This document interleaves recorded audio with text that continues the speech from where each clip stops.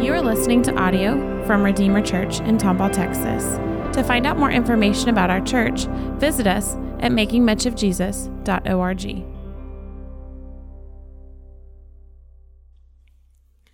Thursday night, I was invited last minute to come out to the Unashamed tour here in Houston, which is a tour of Christian rappers like Andy Mineo, Lecrae, KB, Gavi, 1K Few, and a bunch of other guys that, if you're not into that scene, you may not know them all, but really popular and really cool, great music.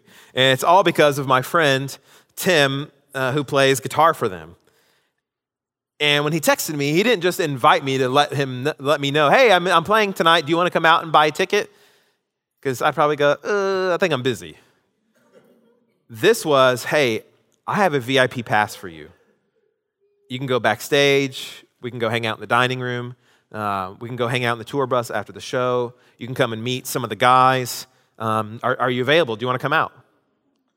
Yes, I will be there.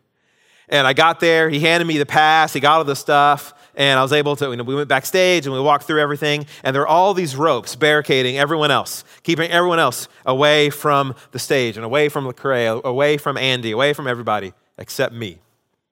I'm walking around the rope, standing in front of people who waited there for hours. One kid was yelling, Mister. I said, yay, buddy. Are you going to stand there the whole time and block my view? Because you asked, no. I'll go block someone else. And I moved to another area. It was amazing. I was in front of the ropes, backstage, in the dining room, eating the food that was there for Lecrae and everybody else. All because I had a sticker on my pass, big bright orange sticker that had one word at the bottom in big bold letters. Family. No one bothered me. Security guards got out of the way for me and let me pass. I got on buses, hung out, talked to everybody. No one stopped me because of that one word written on me, family. Beloved, Jesus wants us to see that our Father in heaven doesn't want us to keep a safe distance from him as we talk to him, as we pray to him, because you are family. Because you have full access to your Father. When you have company come over to your house, either maybe people from church, people from work, neighbors, they don't get full access to the house, do they? What rooms do they get to see? Living room, kitchen, playroom, backyard. They don't get to, not everyone gets to see the master bedroom. Why? That's where we hide everything when people come over. But who gets full access to the master bedroom, to all the kids' rooms, to the closets, and to all the other areas of the house without any planning, without any coordination? Family. Not always in-laws, your immediate family, kids, spouse. And what Jesus wants us to realize, children barge in to areas of our life all the time. And the Father invites you, barge in. Ask, seek, knock. And I think one of our hindrances in praying right now is that we have to get rid of our wrong thoughts about God, all of us. And one of the ways we think wrongly about God is a way that we think rightly about God. That God is massive. God is massive. He is other than. He is lofty. The triune God, Father, Son, and Holy Spirit, there is no one and nothing else like the Trinity in nature and power and purpose and heart. But don't let your big theology of God keep you away from God. Don't interpret the bigness of God as a standoffishness from God. Some of us think God doesn't want to hear us pray. He's too busy. He's got big stuff going on, universes and stuff. There are people with real issues, not mine. No, you are his child. That's why you can talk to God. As I said earlier, this is the second time in the Sermon on the Mount that Jesus talks about praying. That's not insignificant. Why do you think that is? Why do we repeat things to our children? Do you hear me? Put your socks in the hamper. My car is not an extension of your closet. Get your stuff out. I'm going to tell you again, get your water bottle for soccer. Let's go. Why do we repeat things? So they'll hear it and do it. So when Jesus says, I need to talk about praying again, because he wants to make sure we hear him, because he knows we're going to have a hard time praying. He knows it. We see it with the disciples. On the night Jesus is about to be betrayed by Judas, what is happening? Jesus says, will you guys pray with me? They're like, yeah, sure. They're out. And Jesus says what? The spirit is willing, but the flesh is weak. We want to pray. We desire to pray, but Jesus knows your body, your flesh, your heart, your mind, it's weak. He knows we're going to struggle with talking to our good Father. And here's how we know this is true. Our own prayers prove it. How infrequent they are, how delinquent they are, how small, how half-hearted, how forgotten they are. I mean, think about the times you've been worried, you've been anxious, you've been restless, you've been sleepless, you've been wondering, confused, bothered, hurt, you need counsel. Is your initial reaction to talk to your Father in heaven? Or to pray? Or is it to talk to someone else first? Get a book, do a Google search. I firmly believe our problem isn't praying itself. Because praying is just talking to God. That's it, simply. Praying is talking to God. Everyone in this room is able to talk, minus the babies in the room. Everyone here is able to talk. We talk to each other about our worries, our fears, our concerns. We talk about what's going on at work, what's bothering us. We ask each other for advice because we talk to each other because we believe it's helpful. So, beloved, our problem isn't praying because our problem isn't talking. Our problem is how we view God. That's why we don't pray as we should. We can talk. The problem is how we view God.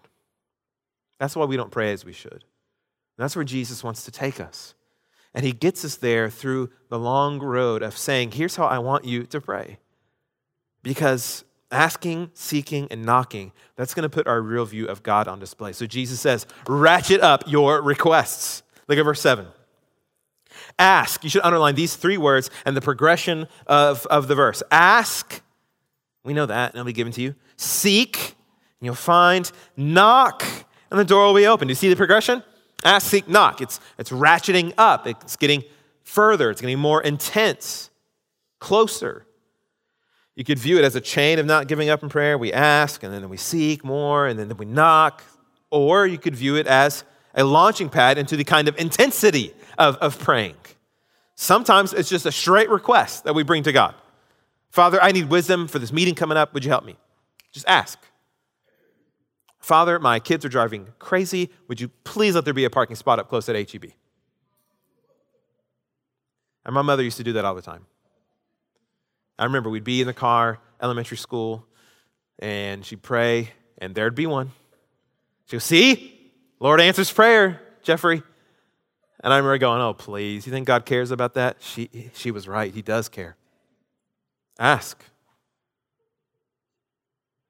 Then we go, sometimes we go right to seeking. It's longer, it's more, it takes more time. Father, what do I do about this? I'm confused. I don't know what to pray about. And we pray about it that day, and we pray about it tomorrow, and we keep looking. It's more drawn out. And then other times it's immediate, urgent. I need an answer. I want an answer now, God. Knocking. Father, I'm praying for healing now. Father, save this person I'm about to share the gospel with now. Father, deliver them now. It's more intense. I think we should have both views of the progression, ask, seek, knock, and then sometimes just asking, and then seeking, and then sometimes just knocking. We have this progression in our culture of communications, don't we? What's the simplest, easiest, lowest form of communication between human beings? Texting. Asking is the form of texting and prayer. Real quick. God, I need this. Please help me. Answer. And what's after that? The phone call. That's a big jump in our culture. Our phones are not phones. Rarely are they used for phones. When do we call each other? When we're driving, when it's too much to text, and we got to talk it out. We want to hear each other's voice. It's too much. It's too serious. It's inappropriate to text even. But sometimes we think, you should have just texted me. Why did you call me? You could have totally texted me that. Some of us have friends, they're the calling friend. We wish they texted more. Our Father doesn't think that about us, though. And sometimes, from the text to the call, what's the next big crazy jump in our culture? Knocking. Looking in each other's faces. This is the jump now. It's the same jump for Jesus. Here, ask, seek, knock. Imagine someone comes to your house unannounced. And they just come and ask you, hey, are you going to be free for dinner tomorrow? You could have texted me. What kind of creep just shows up knocking, asking these kinds of questions? People that are really close. You welcome the knocking of some people. You welcome the pop-in of family members. People that have grown children, they love the pop-in. People with grandkids love the pop-in. People that you're really good friends with, you don't mind the popping in. And what Jesus is saying is God loves for you to pop into. Knock away. He's not annoyed. He welcomes it. Our Father in heaven welcomes you. Ask him what you want. Don't think he's not able. Seek. Keep going to him. Don't give up. Knock. You don't have to schedule a meeting with him. He's not going to tell you you're trespassing. When I have to go to my neighbor's house and knock on their door, and we got to talk about our fence. You know, our fence is falling, and it's one of those fences that's like good side, bad side, good side, bad side. And so we like share it. So I got to go talk to him about it. And I just feel like when I go over there, I feel like I'm trespassing. I don't belong. It's like when you cross that part of the yard, he hasn't done anything, but just in my psyche, I knock on his door. It just feels like I don't belong here. That's not how we are with our Father. Jesus is saying, you do belong here because of my cross and because of my resurrection and my righteousness given to you. Knock away, the door is open. Our Father has an open door policy with us. And when I work from home, either on sermons or other things that I'm studying, and my door is shut, and my kids come up to those French doors, and I look up and I see them, and they smile, and they make a face like, can I come in? Or they even knock. I don't shoo them away. No matter what I'm working on. Come in. What do you need? Can you fix the Xbox? All right, let's go. Can I have chocolate milk? If you can make it, you can have it. How about ice cream sandwich? You're pushing it. Don't tell your mother. Go have an ice cream sandwich. And this is what Jesus wants to show us. Verse 8, look. For everyone who asks, receives. You get it. Everyone who seeks, finds. And the one who knocks, the door will be open. This is amazing. This is what's so unbelievable about prayer. Jesus says, I want you to really believe and realize the realness of this. This is insanity. It feels like almost make-believe.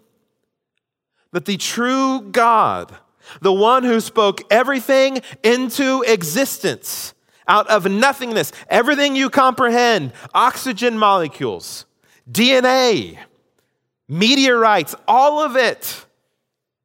The one who existed in eternity past as just Father, Son, and Spirit, fully content in himself, who gives us life and breath because of his kindness and mercy. He now looks at us and says, what do you want?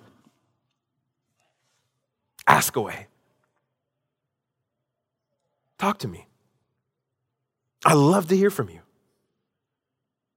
Do you realize how difficult it is to meet with a really important or famous person?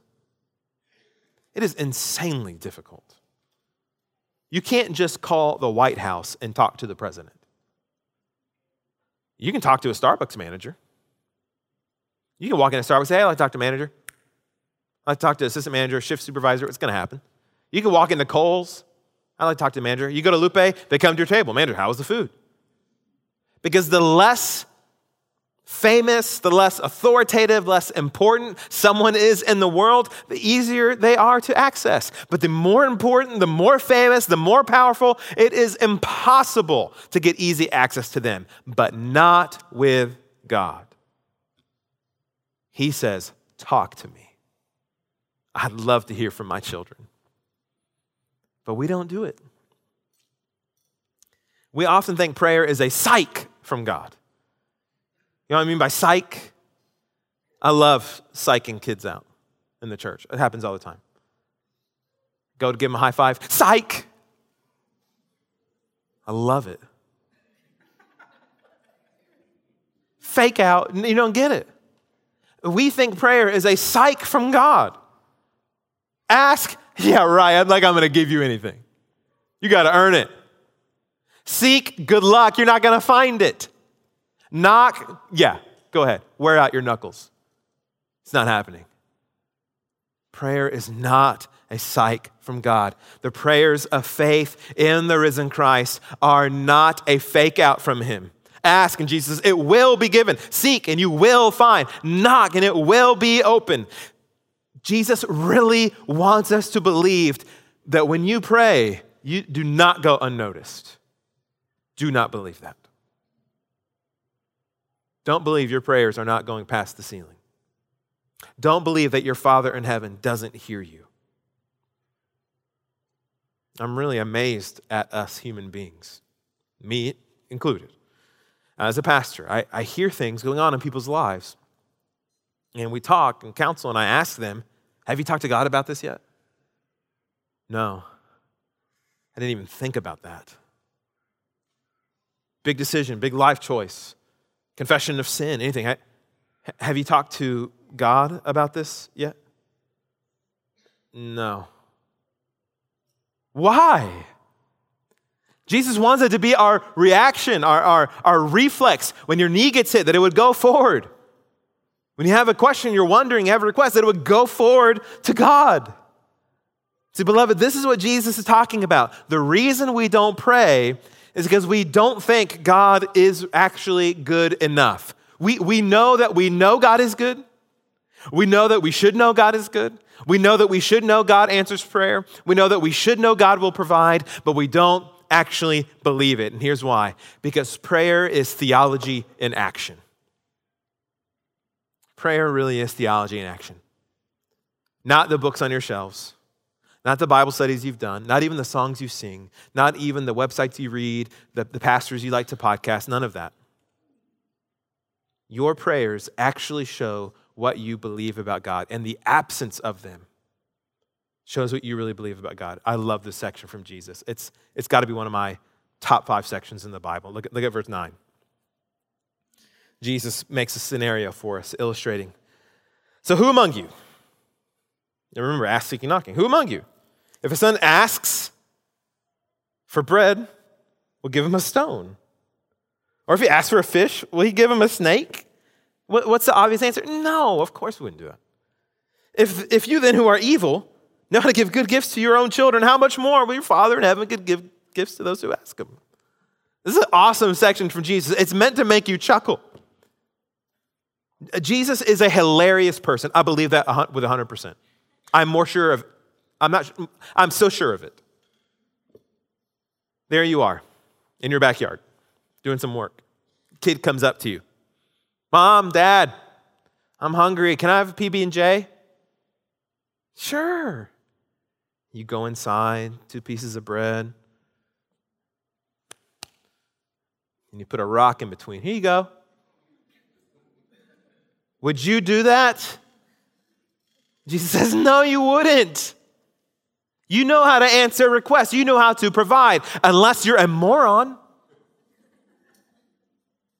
Oh, I thought you wanted a rock sandwich. No. Unless you despise your kid, you can have coal. No. So what's Jesus telling us? Beloved, our Father isn't a moron. He knows what he's doing. And he doesn't despise you. You love your kids and you're imperfect. You know how to give them what they are asking, what they need. How much more do you think your Father can give you what you need, what you ask? And he goes to a piece of fish. They ate a lot of fish in their culture. Dad, can we have fish sticks? It's got to be fish sticks. None of us are like catching fish and frying it that day. What parent turns around and goes, sure, bud, here's a live rattlesnake. Go ahead. No. Oh, it's just a garden snake. Take it. No. See, there's a difference. The stone was just, that's strange, and not even in the ballpark of what I'm asking for. But the snake, what is the snake always a symbol of? The serpent in the garden, Satan. And now the snake's dangerous. The rock can't hurt you, maybe crack some teeth, but the snake kill you. Evil, danger. Jesus says you would never, a loving parent would never on purpose give something harmful to their kid to hurt them, put them in danger, to give them something evil, to torture them. No parent would do that. And what does Jesus say in verse 11? Look at 11. So we know that's true, how we would give things to our kids. 11, if you then, and look at what Jesus just subtly says, if you then, who are evil, by the way, don't miss that sleight of hand from Christ. He excludes himself from this little moment too. Not if we who are evil. Something they tell you in seminary and when you're preaching and teaching, doing Bible studies, include yourself. You know, if we believe, if we do, Jesus says, I'm going to pause here. You guys are evil. Not me. I'm God in the flesh. But all of you parents, all of you out there that are evil, wicked sinners, and you know how to give good gifts to your kids. You wouldn't give them a rock. You wouldn't give them a poisonous reptile. So how much more, look what Jesus says, how much more will your Father in heaven give good things to those who ask him? See what Jesus is doing? If you want to change the way you think about praying, and you actually want to change the way you pray, Jesus says the answer is change the way you see God. Don't guilt yourself into praying more. Don't read more biographies about people that prayed more and so you feel guilty about not praying enough. Jesus says, you want to change the way you pray? Change the way you think about our Father in heaven. Change the way you think about the Almighty. He did the same thing 2 weeks ago, didn't he? About worry and anxieties and fears about life. What did Jesus say? Look at the birds and the flowers. God cares for them, clothes them, feeds them. And aren't you more valuable than birds? Don't you matter more to God than the lilies of the field? See, Jesus does it again. He doesn't give you tips and tricks for how to handle your anxiety and worry. He changes the way you think about God. Jesus doesn't give us tips and tricks for how to pray better. No, change the way you think about God. Because our view of God plays out in real time in our prayers. Real time, but you really believe. Jesus says God gives good things. Our Father gives good things to those who ask. Always has, always will. Ask away. He wants you to be confident, 2 things, confident and comfortable in prayer. So ask away. But notice what Jesus didn't say. This is key, or you'll be frustrated. Notice what Jesus didn't say. Look at the passage again. Look at verse 9. Who among you, if a son asks him for bread, will give him a stone? No, you wouldn't give him a stone. But does he say you'll get the bread? No. He just, you won't get a stone. Who among you if your son asks for fish, will give him a snake? No, you wouldn't give him a snake. But it doesn't say you give him the fish. He says, and how much more? You give good things. So Jesus says, he doesn't say, you'll always get the bread. He's saying, you just won't get a stone. He didn't say you'll always get the fish. You just won't get a snake. Jesus doesn't say God the Father will always give what you ask. That's what idiotic prosperity teaching says. We might ask for bread, but you may not get it. You might get pasta. Pasta's good too. Ask for fish? No, you're not going to get a snake. You're not going to get something harmful. God's not going to turn around and give you something evil just to mess with you. God doesn't operate out of spite. God's not looking to harm his children. So you ask for fish, you're not going to get a snake. You might get chicken. Might get shrimp. Might get steak. Upgrade. That's better. Look what Jesus says. If you who are evil know how to give good gifts to your children, how much more will your Father in heaven give good things to those who ask? Who gets these things? This is huge. Those, who are those? Those who ask, not those who are elite. This is how we think about answered prayer. Not those who have been Christians for a long time. Not those who read the Bible a lot. Not those who have been missionaries. Not those who are pastors. Not those who are prayer warriors. Not those who have been superheroes in spiritual life. No, just those who ask. If you are in Christ, you can ask, you can receive. Just those who ask. Those who can talk. Those who will talk to God can receive good things from God. Well, what are those good things? That's a big thing we want to know. What are the good things? We would love for that to be spelled out, wouldn't we? But Jesus doesn't spell it out. He leaves it vague, I think, for a reason. It's different for all of us. We could think it's good things from the Sermon on the Mount, like holiness and righteousness and the kingdom, treasures in heaven.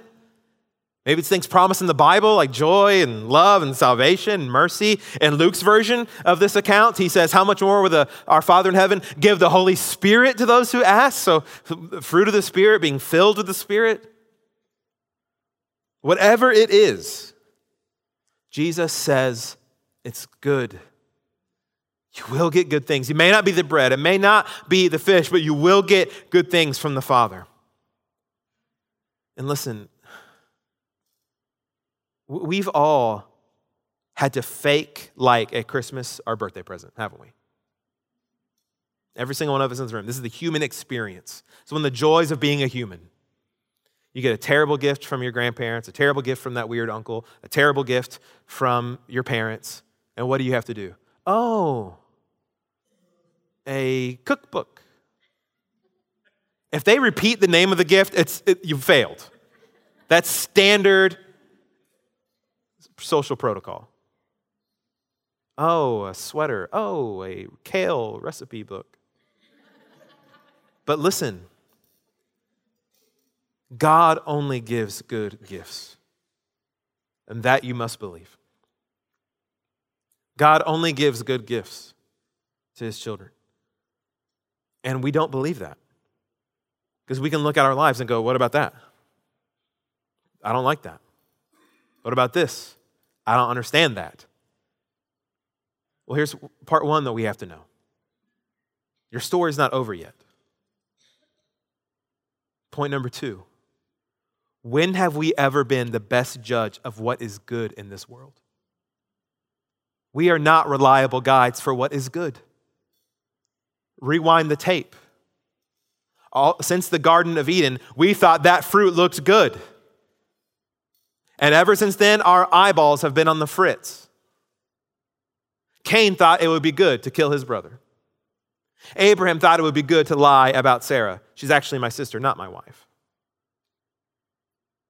Samson thought this whole Delilah scenario would be really good for him. David thought Bathsheba would be good for him. We could go over our own lives. Do you see? The disciples thought it'd be good. No, Jesus, you shouldn't be crucified. They think they're doing a good thing. No, Peter, no, don't do that. What does Jesus say? Get behind me, Satan. Peter's not a good judge of what is good. We are not good assessors of what is good, but you know who is? God. He has never done you wrong. And he will never do you wrong. In fact, the scriptures promise he works all things together for good. At some point, in some way, that you can trust. He is making all sad things untrue. He is making all things new, as the book of Revelation promises us. This is what Tolkien calls the great eucatastrophe. where he takes the word catastrophe, which is horrible, destruction, and awful, and he adds the Greek prefix good to it. A good catastrophe, which seems horrible and awful, but in the end, it winds up being the best thing that could actually happen. The resolution in our stories that we've all been leaning in and looking forward to. And it's all bottled up in the death and resurrection of Jesus Christ, where it is a catastrophe. It's the end of our sin, the end of the reign of Satan over our lives. It's the end of his life on the cross. But then it is good when he rises from the dead and weaves all of us back into him when he came back to life, bringing forgiveness and joy and new life for eternity. And how is it described? As the gift of God unto salvation for all who believe. God gives good gifts. And so God becomes your Father through that gift of Christ, through his death and coming back to life. And the Bible says that every spiritual blessing we have in Christ, it's all because of Jesus. Every good and perfect gift, James tells us, comes down from the Father of lights, with whom there is no shifting shadow or variation with him. Jesus is the greatest gift we've received from the Father. And the book of Romans tells us, if he's given him up for us all, will he not also with him graciously give us all things? He's given us the greatest gift imaginable, and now we think God's going to get cheap on us? Now we think God's going to get stingy? Now we think God's going to get a little picky with the blessings he gives? Paul says, no. Talk to your Father in heaven. Join us tonight at the elder-led prayer meeting. This is one reason why I believe that we don't really think God is as good as we think he is. And this is true of a lot of churches like ours. You add up the attendance, if you took the average of our prayer meeting attendance over here, and you added up the attendance at women's Bible study, men's Bible study, bigger numbers, smaller numbers. Why? Because we don't believe rightly about God in praying. You take Sunday morning numbers, prayer meeting numbers. Ask, seek, knock. Let's pray for each other. Asking things of God together, seeking things together, knocking together. Why? Because what word is written on us in Christ? Family. That's what's written on you and me in Christ.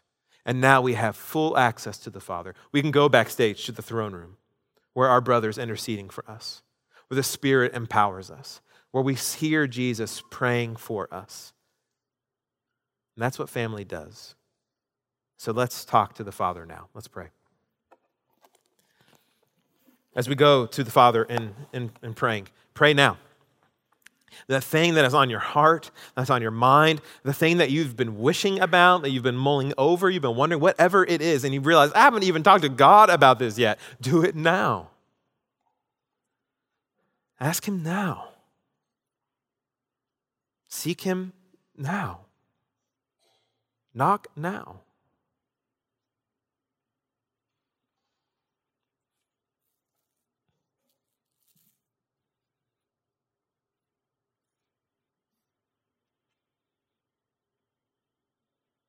The thing that's been weighing you down, ask God now.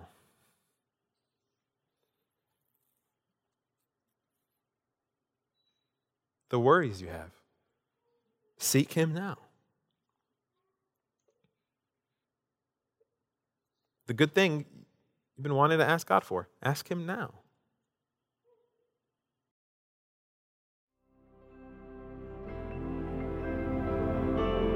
Thank you for listening. To find out more information about our church, visit us at makingmuchofjesus.org.